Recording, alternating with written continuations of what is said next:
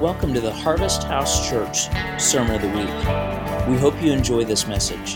For more information, you can find us at harvesthouse.live.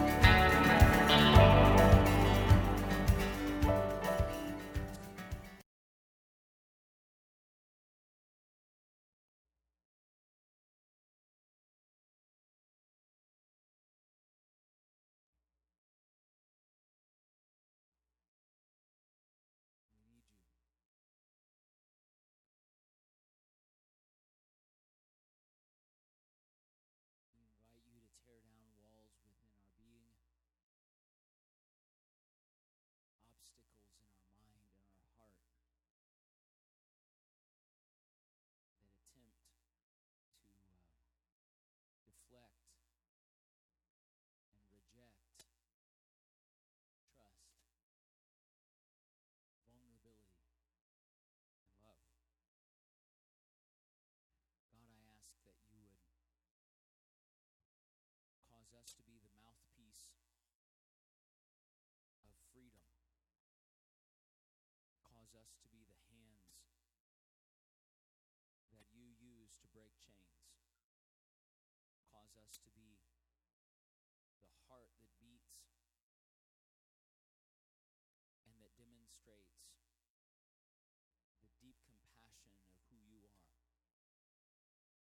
God, cause our legs to be those that are carriers of your peace to those who are disturbed and who are hurting and who are troubled and who are in pain. God, we ask that we would carry with us a mantle of joy, that we would carry with us a garment of comfort, that we would carry with us the balm of Gilead, that we would carry with us a healing salve, that we might see people come alive. God, we ask you that we would do all of these things in an attitude and a posture of ultimate humility. We ask you that you would do these things in us, and that you would so break us as we're broken for others, that there would be nothing left for us to posture ourselves with, to gain status, to gain attention, to gain any type of claim. That God, you would cause who you are to break out of us like the box of oil that was poured over, and that in any way and every way possible, that we would be the ones who give ourselves so that life can come to the other around us. Thank you. In Jesus' name, amen.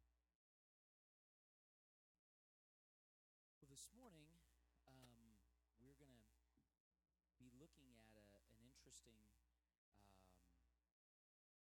second study regarding this same passage in the Gospel of John.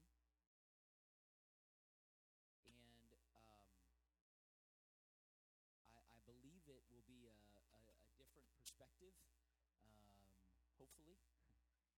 If not, if you've already preached this message, then just bear with me, and thank you for your notes. But I think this might be a bit of a different perspective on a well-known story. So, as a point of reminder, refresher to everybody, we are moving through the Gospel of John. We hope to be done sometime by the year 2026 at the speed we're going. But we're going for it. Every time I'm like, okay, that's the only thing we need to look at in that chapter. Then I'm like, oh my God, I see that thing. It's pretty much the same thing that happens to most of you whenever you go to your favorite restaurant and you have in your mind what is amazing, because that's what you always get when you go to Garden Table, and then you look and you're like, but oh my God, they have brunch that's like special brunch, right? And so you have to do that. That's kind of how it feels every time I look at the book of John. And chapter 6. We looked last week at the study of the feeding of the 5,000. If you haven't listened to that, or whatever it is, whatever means it is that you have of accessing that, please do. It is up on the podcast, but is also on Facebook if you want to watch it. I can say with a measure of confidence, not because I'm special at all, but I can say with a measure of confidence that it's probably an approach to the feeding of the 5,000 that you've not heard before. I can say that with pretty confidently, I guess. And I am excited because the next story is really a continuation of that same theme in the book of John, the 6th chapter. So we're going to be looking today at walking on water, and the example in this of walking on water. Now, I mentioned this last week, but as a refresher, the only two miracles that align of John's 7 major signs that you find in the other Gospels are the feeding of the 5,000 and walking on water. That's it. All the other stuff you don't find anywhere else. So, if John decided to write his gospel last, which we know he did significantly later, if he decides that he needs to include something that everybody else has already talked about, it probably means it's really important. Right? That's just the way this works. So rather than sit back and try to figure out, why God did something, it's a good idea to start with why somebody chose to write it down. Why was this important enough that somebody chose to write it down and it stuck? So much like our study last week of the feeding the 5,000, I'd like to focus on two connections that John uses in this text, because just like the feeding of the 5,000s, he's drawing two parallels in the walking on water story. In the feeding of the 5,000 and walking on water, he sticks them together.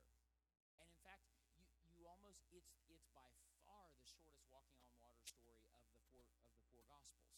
It's really short. He sticks them together, and he does so because both of them are demonstrating two parallels. He's drawing a parallel or a comparison between Jesus and Caesar, and he's also drawing a comparison between Jesus and Moses.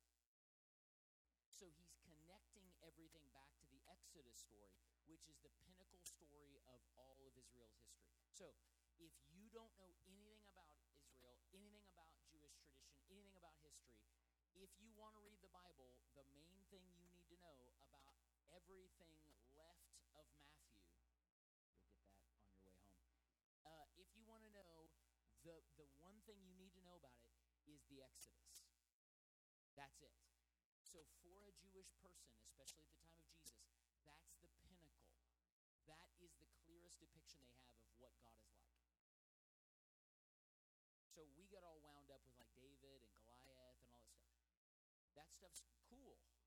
But they were bound in slavery for 400 years, and God sent a stuttering former Pharaoh, somebody from the house of Pharaoh, to liberate them from oppression. This is the story. So everything about who the Jewish people are, they read through that light. Because, see, when they talk about a Messiah coming, it's about liberation. And all of the parallels, the lenses they use is, in the same way God liberated us from Egypt, Jesus the Messiah is going to come and liberate us from oppression. That's the version. So, first of all, I can't go on without saying, I emailed Britt yesterday. This picture is stunning, and this version doesn't know justice. So please go and look at it on all of the things. I don't know if this was for the gram or to the gram or with the gram or whatever that might mean. But she deserves a gram for it. So it's great. So Britt came up with this incredible picture, and I just had to mention that. So let's read some scripture. After waiting until evening for Jesus to return, the disciples went down to the lake. But as darkness fell, he still hadn't returned. So the disciples got into the boat and headed across the lake to Capernaum. By now a strong wind began to blow and was stirring up the waters, and the disciples had rowed about halfway across the lake when all of a sudden they caught sight of Jesus walking on top of the waves coming toward them. The disciples panicked, but Jesus called out to them. What did he say? Don't be afraid. The number one phrase in the Bible from God. Don't be afraid.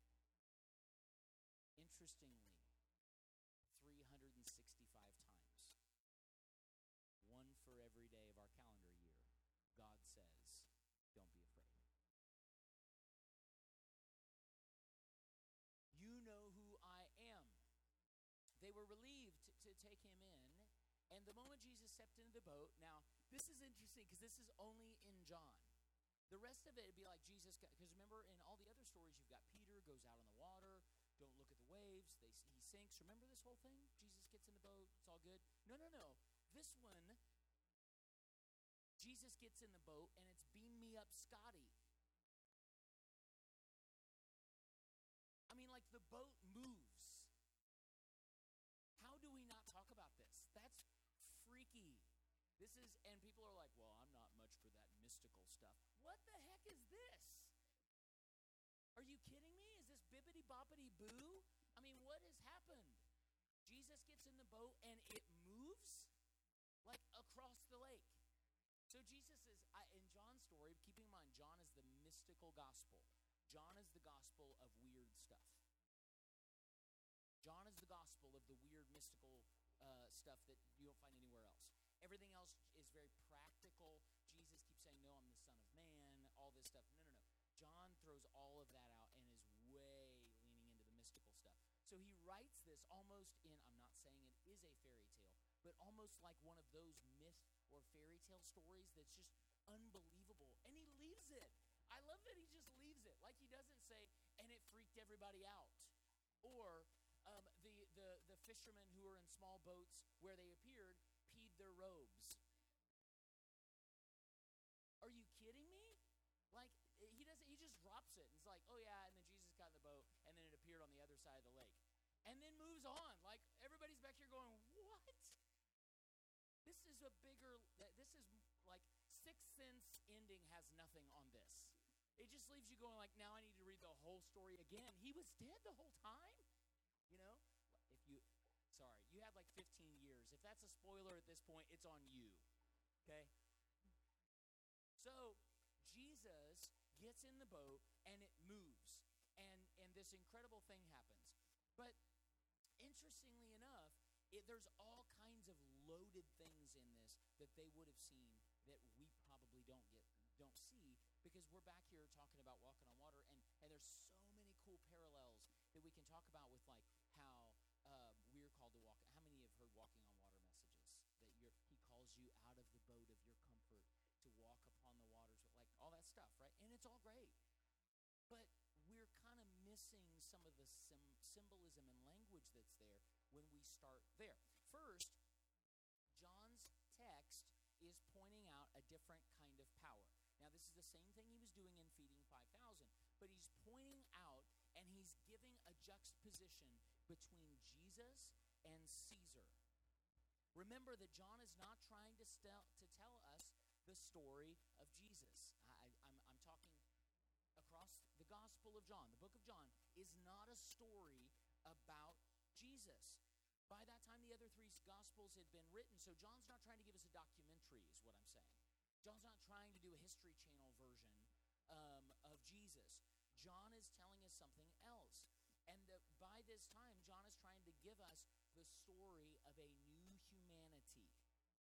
John is trying to tell us about a new creation that Jesus came to inaugurate and show us.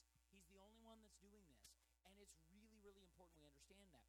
Some of the earliest manuscripts of the Gospel of John were actually called the Book of Signs. So before it was called the Gospel of John, it was called the Book of Signs, because John's Gospel is the only Gospel that numbers its signs. So John's Gospel starts with the wedding in Cana is the first sign, and he says, now this is the first sign of Jesus, when he turned water into wine at Cana. So he goes through and starts numbering his signs. By the time he gets to sign number 4, he stops numbering. But we know that he's given us. So is anybody familiar with like a legend at the bottom of a map? I know most of us probably have never even seen a map. It's not that thing on your phone that tells you to turn left.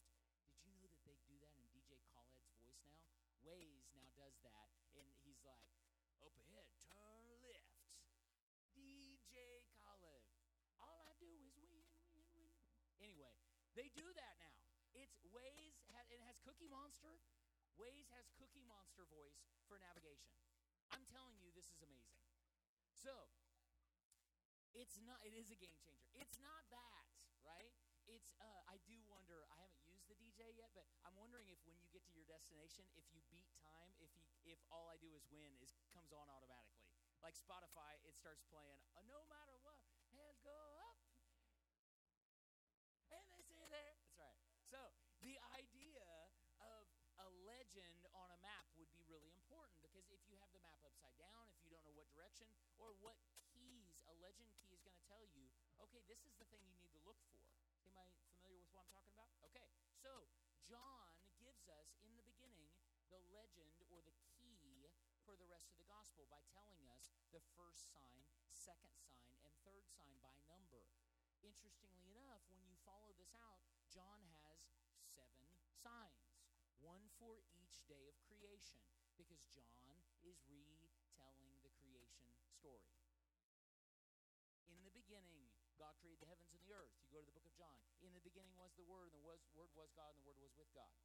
He's retelling creation, and each sign, so there's 7 signs in John, there's 7 narrations, and there's 7 dialogues. Each of those follow the model of the 7 days of creation, all of it leading to a garden where Jesus is raised from the dead. He's the only one that tells us that Jesus is raised from the dead in a garden. He's giving us the new garden, which starts with Jesus. So, this sign is sign number 5. Even though it's not numbered, this is sign number 5. Each of these signs align to a day of creation. Interestingly enough, side note, for those of you who care about this kind of stuff and geek out on nerdy Bible stuff like me, you find that day number 5 of creation is the day where God moved upon the waters and called forth out of the waters fish and every creation of the sea. Sign number 5 is Jesus walking across the waters. Okay? These guys were really, really smart. Like, really, really smart. And so that's why we don't have to get stuck back here with the big talking head version of how the Bible was written, where God takes over somebody's hand with a quill and they do this. Because we don't have to do that. It's brilliant if you'll just let it be brilliant. They were inspired by the Spirit, but they were brilliant. So, this is the reality that God moves in this way, and he's showing us a different type of power. He's demonstrating a different type of King of Kings. John is showing us another emperor. This is why the gospel writers, every single gospel writer, borrows from the titles used by Caesar. Every name for Jesus in the New Testament is one that they borrowed from what the Romans called Caesar. Caesar was called King of Kings and Lord of Lords. Caesar was called Prince of Peace. Caesar was called Almighty God. Caesar was called Son of God. I know that's hard because we're looking back, but that's just the reality. So they weren't it wasn't, because we do we sing and Almighty God. We just imagine that that's the name that the angels sang when creation happened. It doesn't work that way.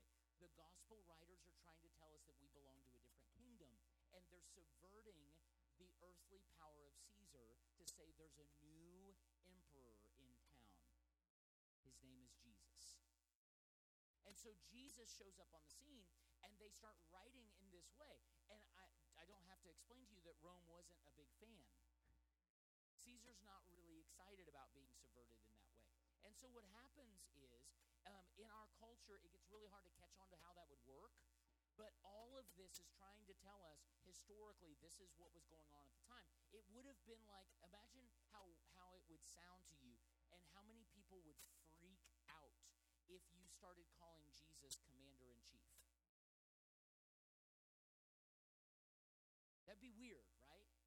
Like that, But that's what this was like. Like we call, who is our commander-in-chief? The president, right? But if that's what they're doing is saying, no, no, no, no, no, there's a different kind of power, and his name is Jesus, and he's bringing a different type of kingdom. So what happens is this story of Jesus walking across the water would have made perfect sense to them because all of the earthly emperors demonstrated their power by being able to control water. In fact, there's a really interesting story. Has anybody heard of the Caesar Caligula? Caesar Gatius is his name. Caligula, does that name ring a bell, right? History class. So Caligula's greatest spectacle as the emperor of Rome entailed building flotation pontoons that went across the Bay of Naples, the Napolese Bay, which was around 3.5 miles across. He built in what's I'm going to say invisible because they weren't big. It wasn't like he built a bridge that you couldn't see. And then he rode across them on a chariot while shouting, "I am the one who walks across the water and provides you with bread." He literally only built this. He rode across it to demonstrate to the people how powerful he was because they had just overtaken this land, and then they destroyed the bridge. It wasn't for the purpose of like transit or infrastructure. It was purely for the sense of exerting power and in some way showing that he's godlike. So Jesus walks on the water, and they would have immediately went, wait, that's what Caesar does. So the point of, haven't you ever wondered, like, Jesus could transport, right? If he could do it with a boat, I don't still understand that. But if he could do it with a boat, couldn't he have just, like, appeared in the boat? So why did he walk on the water? Because he's subverting the whole thing. He's showing us a different kind of Caesar. So Jesus comes and does this. Within a span of a short verses, remember Caligula says first, I'm the one who walks upon the water and I'm the one that provides bread. Within a few short verses, Jesus provides bread by multiplying fishes and loaves for 5,000 people and then walks across water. John smashes those together to demonstrate to us we belong to a different kingdom. And so this idea of Jesus is really interesting because it's a completely different type of power. It is a bias from the bottom. So the idea of Jesus that he's doing here that's unheard of to the people at the time is Caesar's power always was power to be held over people, to control people, to get what he wants, to build a bigger kingdom, etc. Jesus is demonstrating a kind of power that lends itself to the powerless, that lays itself down and empties itself out on behalf of those who have nothing. So Jesus is showing a bias from the bottom for how he lifts up and how he changes things. So in the Gospels, we see those on the bottom who tend to be the ones that follow Jesus. Think about it. If you read the scriptures, how many in Jesus' group were the religious elite? Donuts. 0. How many do we have that were the people on the fringes? More than likely, most of the young men that followed him, the disciples, were homeless teenagers, most of them. Okay? So these weren't like, the in crowd. So Jesus always starts from the bottom. Jesus always works with the lame, the poor, the blind, the prostitutes, the drunkards, the tax collectors, the sinners, the outsiders, and the foreigners. If that doesn't offend you, you don't get it yet. It should offend us a little bit. That's Jesus' posse. The prostitutes are Jesus' ride or die. That's just the way it works. Because he understands that they actually have a leg up with the kingdom. Those who are the outcasts, the foreigners, the refugees, the immigrants, those who have no home, those people have a leg up on getting what the kingdom's all about. Because the kingdom's not about earthly power. The people who already have earthly power want to get the kingdom and then view it through the lens of what earthly power looks like. The people who have nothing to lose. So there's always been a bias from the bottom in the way of the kingdom. It is demonstratively those who are on the inside and the top who crucify him. The elders, the chief priests, the teachers of the law, the scribes, the Roman occupiers. Shouldn't that tell us something really important about perspective? The people who have power are typically not on the side of God. Sorry.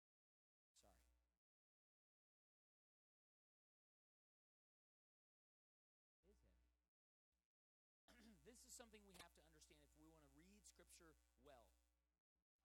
Every viewpoint is a view from a point.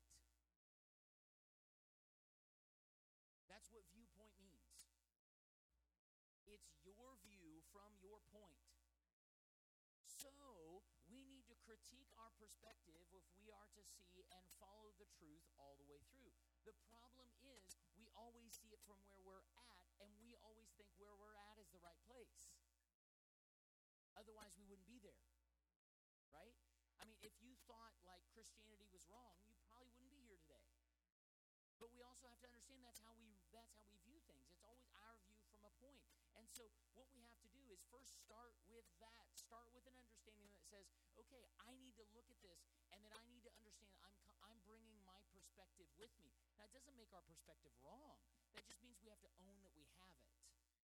We have to own that we're coming at this from, if you're sitting in this room, probably, at least in comparison with humanity, okay, you're coming at this with a posture of privilege. It's just the reality. Now, there are different types of privileges. People that look like Eli and myself probably are on the upper end of that privilege. Middle class, white dudes, okay? And then it goes down from there. So Eli and Jake and I all have to start with an understanding that we're at the top. So we by default are going to have a harder time understanding how the kingdom's supposed to work. Women are more oppressed than men. Women of color are more oppressed than women who are white. It just goes down the line. But you still have to start with that posture. Is everybody with me? Okay, good. I got a little nod of a head and it didn't get too far out. The second thing John is doing here, just as with the bread and the 5,000, he is connecting this to the Exodus story, showing a gospel that liberates. This is the theme. Throughout Scripture, this has been a common thread, almost the very fabric of what God is leading us into. Richard Rohr said it this way: I would like to assert that the theme of liberation is the largest frame to understand spirituality and the clearest reading of Scripture. I'm going to read that again, just because we need to understand what this means. Richard Rohr says, I would like to assert that the theme or thread, the lens of liberation, is the largest frame in which to understand spirituality and the clearest way to read Scripture. The term liberation theology, for many of us, might actually have a negative connotation. It sounds like something heretical, leftist, or Marxist even, and certainly not biblical, liberation theology. We immediately go political. When in reality, it's actually at the heart of the Judeo-Christian tradition. The Jewish and Christian tradition has been, and marks the tradition all the way from the beginning to the end. It is amazing how much of Christianity has been able to avoid the obvious for so long. Probably because many of us read history from the top down and seldom from the bottom up, which is the recurring perspective of both Hebrew and Christian scriptures. So we have a tendency to read it from the top down. In the Scripture, it's always about reading from the bottom up. And so liberation theology is a hermeneutic or a lens of reading Scripture that allows you to see what God is doing the whole time. We see the beginnings of liberation theme as early as 1,200 years before Jesus with the enslavement and exodus of the Jewish people. Something divine happened that allowed an oppressed group of Jewish people in Egypt to experience many levels of gradual liberation. The story became the basic template and metaphor for the entire Bible. Did you hear what I just said? The Exodus story is the template for the entire Bible. The Exodus was both an inner journey and an outer journey. If our inner journey does not match our and lead to an outer journey, we have no true freedom or what we would call salvation. That is what liberation theology is honest enough to point out. Moses is the historical character at the heart of the Exodus event and of the spirituality that grew from that experience.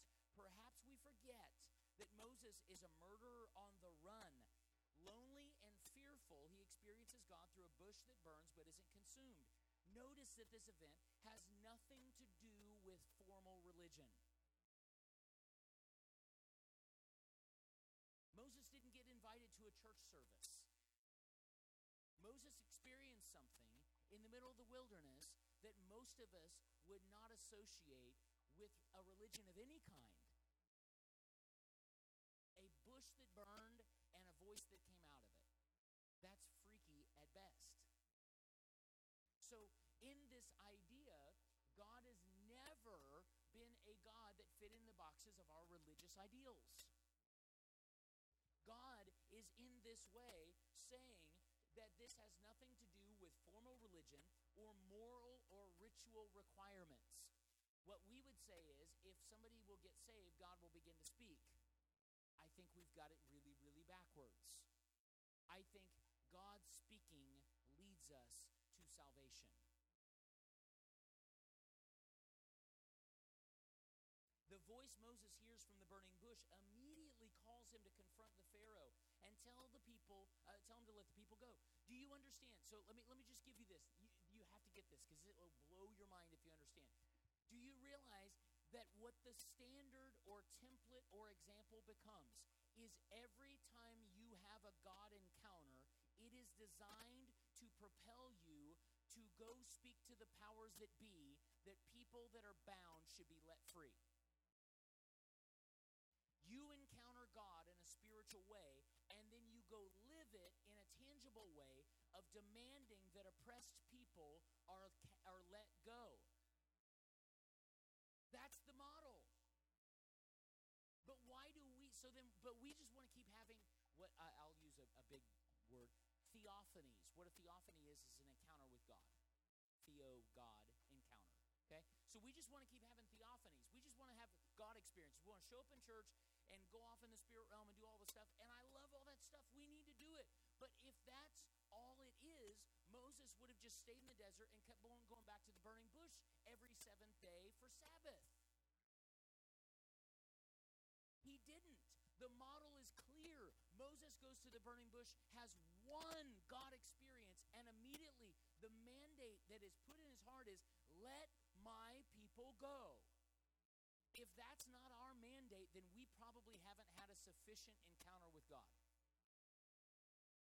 If an encounter with God doesn't lead us to want to see people liberated, we probably aren't getting what the encounter with God is for. It's just to make us feel good. And I'm sorry. I actually had somebody tell me this week, I told them we were going to talk about this and talk about some of the stuff that's going on at the border. You know what they said? Be careful, because people come to church to feel better about themselves, not worse. A pastor said that. Don't talk about anything that's hard, or we've got to look at ourselves in the mirror. Because people come to church to feel better, not worse. How can we come in and love God and feel his presence and rejoice in who he is and not acknowledge those who are hurting?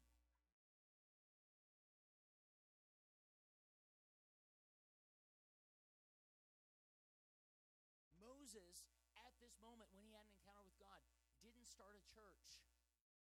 He didn't build a temple. He didn't build a tabernacle. He didn't build an altar. He didn't say, this is this special place where you can meet with God if you want. No. He left immediately and went to people who were bound. Here we see the primary inner experience that immediately has social, economic, and political implications. Every encounter with God that you have should have economic, social, and political implications. If your encounter with God doesn't drive you to an engagement with your community where whereby people are lifted up, what good is that encounter other than to make you feel better about yourself? Sorry, I'm being real. That's just the reality. And so liberation theology shows that spirituality and action are connected from the very beginning, and they can never be separate. Some people set out to act first, and their inner experience is given to them in the journey itself. Others have an inner experience that leads them into action. It really doesn't matter which side you begin with, but eventually, action and spirituality must meet.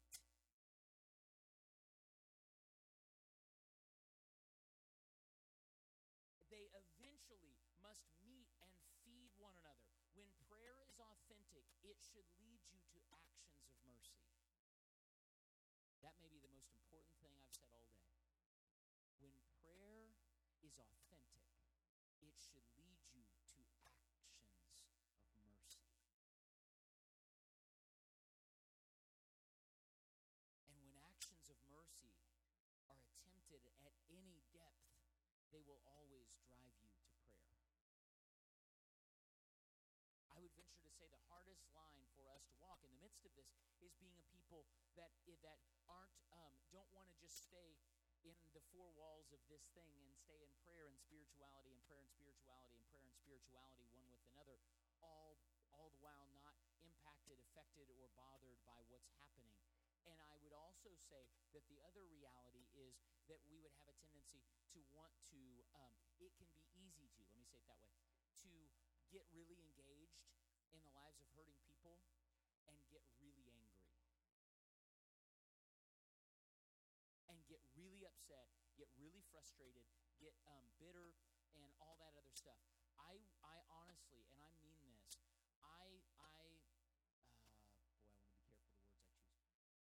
I always, it hurts my heart, and I don't know how people do it who've given their lives in activism but have no spiritual practice. I don't know how you do it, because I don't know what salve you have to put on those wounds. I don't know, and I'm not saying they can't. It just hurts my heart because I think, my God, I don't know how they do that. How do you immerse yourself in oppression and abuse day in and day out in trying to help people and not just get really angry at the systems of power that allow it to happen? I mean, how do you watch the news and not just walk away just in knots? Because that's why we have to have contemplation. That's why we have to have a spiritual prayer experience in prayer life, because that's what washes and heals us. Gotta have that. So, very early in the Judeo-Christian experience, there is a split that happened between the Exodus tradition and the priestly tradition that develops out of Leviticus and Numbers. We're going to unpack this a whole bunch in the next 50 years. But the thing that I can say is there was a split that happened because Genesis, Exodus, and then you've got Deuteronomy, Leviticus, Deuteronomy, Numbers. You've got all of the law language that comes after the Exodus story, right? Is everybody with me as far as the chronological order of the Bible? So what happens is there's this split that happens, and the priestly tradition develops, and it invariably tries to organize, control, and perpetuate the initial experience. You get what I'm saying? So what the priestly tradition does is Exodus happens. We have an encounter with God. There's a burning bush. God moves. God liberates. There's revival. Let's use our good old charismatic Pentecostal language, right? We have a camp meeting. We have a sawdust revival, and God shows up. And then what happens is the priestly tradition is what comes in and then tries to build roads and build pathways and build rules to try to keep you within that experience and try to keep perpetuating that experience. It becomes systemic. We develop a system or an organization around an experience. Like, that's called church. Like, every denomination somebody had an experience and decided to form an organization around that experience. So what happens is it's not wrong in and of itself, except it usually is built around They're personal rituals. And what happens is most of the religious frameworks that happen exist within these containers. The religious system created a need. So here's what happens. There's a real encounter. God does something. God liberates you. You feel an encounter with God. You have a burning bush experience, whatever you want to call it. There is a revival that happens. But then we as human beings start building containers for the wine. So we start building pathways and roads, and we say you have to pray like this, and you have to do this, and you have to use these verses, and you have to say this stuff, and all these things. Language around it. So we start to become systemic with what was mystical. It was experiential and could have no container. But we try to give it a container, and it's well-intending, but this is the same thing that the children of Israel did. This is why after Moses had a burning bush experience, the priestly people come along, and they start coming up with, you can't touch dead bodies, and you can't eat of pigs, and you can't do this, and you can't do this, and you can't do this, right? And I'm not saying that that's wrong in and of itself, but what happens is human nature will always choose pastoral over prophetic. Human nature tends towards comfort, and comfort is developed through systems. So and that's not wrong in and of itself, but here's what happened that was wrong, in my opinion. What happens is the religious system that then developed through the priestly line, I'm not being anti-Semitic, because really this got driven home by the priestly role of the Roman Catholic Church, and then we as Protestants just really found out how to make it a business. So the religious system created a need, okay? The need is you're separate from God. And then a mediator-dependent system that can show you how to get unseparated. The smartest sales move ever is to create a need for something that you know that you can sell them the fix for that need.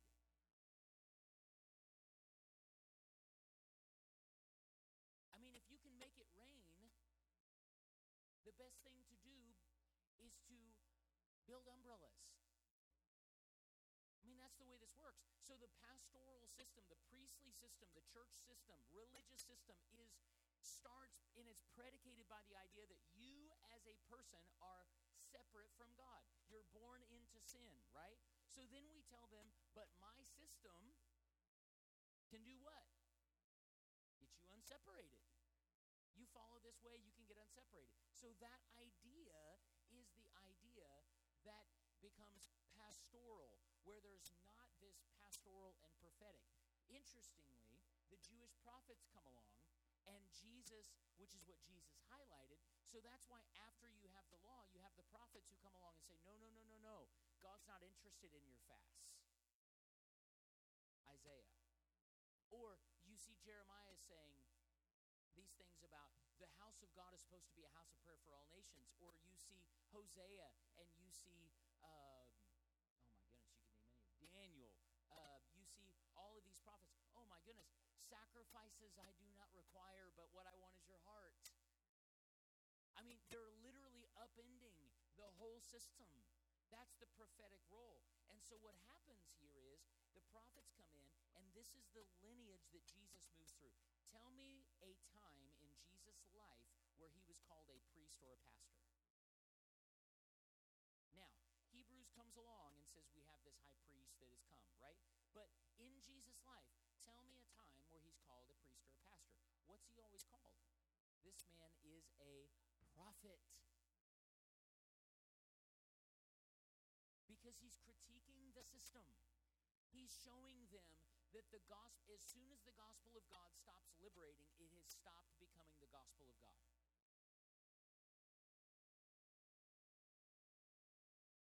So Jesus comes along and gives us this idea of what it means to live in this fashion. The connection is desperately needed and yet resented and avoided to this day. Most of history, the priestly or pastoral tradition, has been in control and has defined what religion looks like.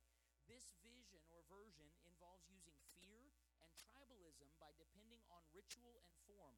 I would suggest that we need the prophet prophets, or else most religion actually worships itself rather than God.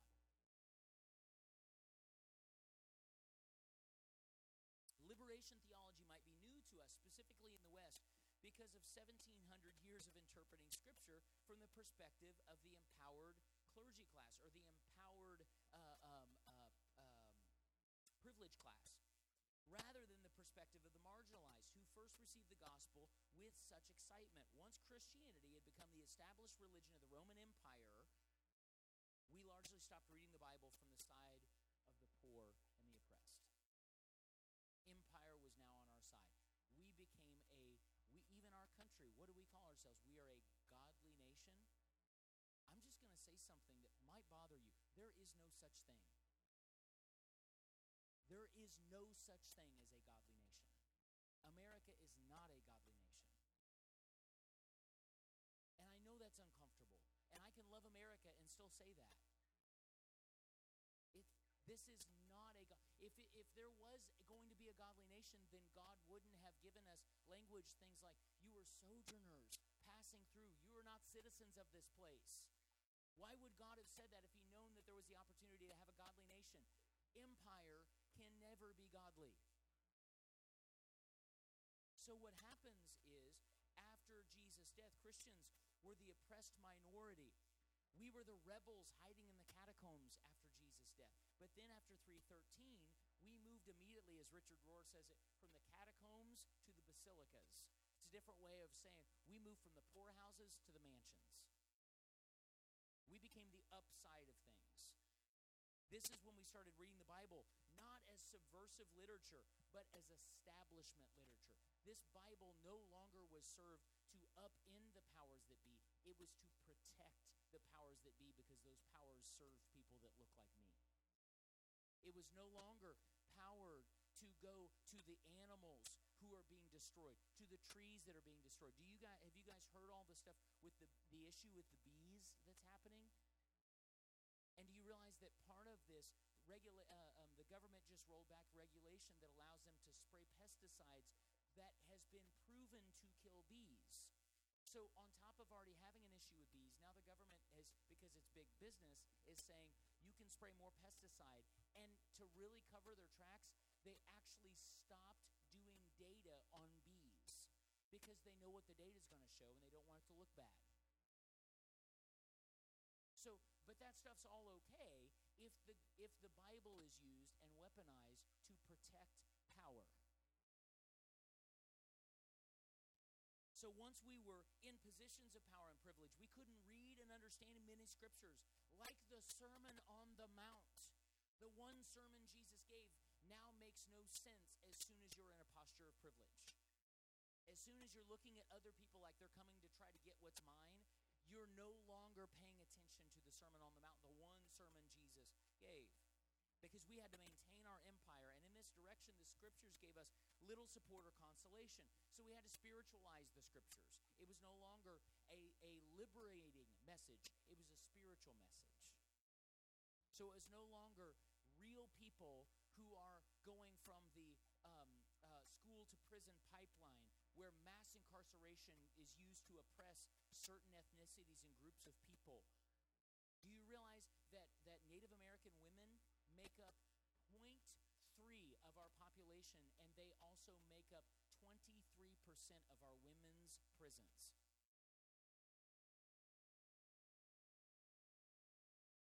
Systemic oppression is all around us, and we have right here something that is supposed to be used to speak to that. But as soon as we are the ones in power, we have to make this spiritual, because it can no longer be about people who are oppressed being liberated and sight coming to the blind, and people who have no health care actually having health care and being cared for, and the poor having homes. It has to be spiritual. So now it's spiritually poor people, and now it's spiritually blind people, and now it's spiritually oppressed people, rather than just people who have no food. In the end, all humanity is connected by our desire for connectedness. We are searching for something that will sustain us. We are bound by a common compassion that our children must be fed and our families provided for.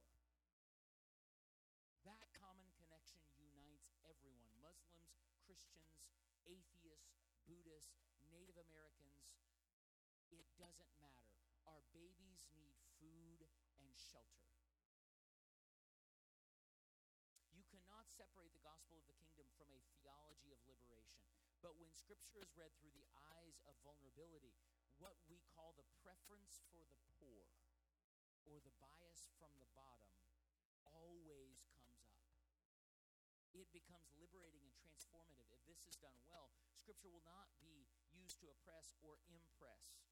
The question will no longer be, how can I maintain the status quo? But the question will be, how can we all grow and change together? That is the gospel. That's the gospel. So I encourage you today, as we look at this, we could have spent all kinds of really fun time talking about how we can walk on water too, and how you can go home and fill your bathtubs and try. But the reality of it is, there's something happening deeper. And sometimes we have to see that it may not be our initial viewpoint, but we're starting with a point, a view that we've got to step back and go, where am I coming from? And I'm not going to be able to see my perspective of the world the same way as a black man does, or the same way as a Chinese woman does, or the same way as a handicapped person might, or the same way as whatever it might be. Pick anything. So maybe the first question we should ask, rather than why do they want more, is what is their story? What is their story? And how can we partner with the gospel so that they can be liberated? Because that is the message. And once you see it in the Scripture, you can't unsee it. I read this, saw this quote this morning. I actually put it on Twitter. I'm done. That essentially says, once the brain has been stretched to a new experience, it can no longer return back to its old form. Once you see it, once you see what this gospel is all about, once you see the people who are hurting, it's no longer about, well, they just haven't worked as hard as I have, or they should get a better job. It becomes, how can we grow together to make this look more like the kingdom? So, Father, we thank you. We ask you that you would lead us and cause us to be more loving than we've ever been before. Bring compassion out of us. Help us to not give way in our hearts to anger or to frustration or to perpetual rage that's just not good for our soul. I'm not even alleging that anger is sinful. I'm just simply saying we don't want to stay in that state. Help us to be people who know how to be propelled forward, but who also know how to live in measures of peace and joy and thanksgiving as an environment. Help us to be also people who utilize our voice of privilege to speak on behalf of those who have none, to speak on behalf of those who are not allowed to vote, who are not allowed to speak out, who immediately society questions whether they're trying to take something when they're just trying to feed their babies. God, help us to welcome, help us to give this proclamation of hope, and help us to do so from a hopeful position that sees the garden all around us. In Jesus' name we pray. Thank you for listening to this message from Harvest House Church. For more information, find us online at harvesthouse.live.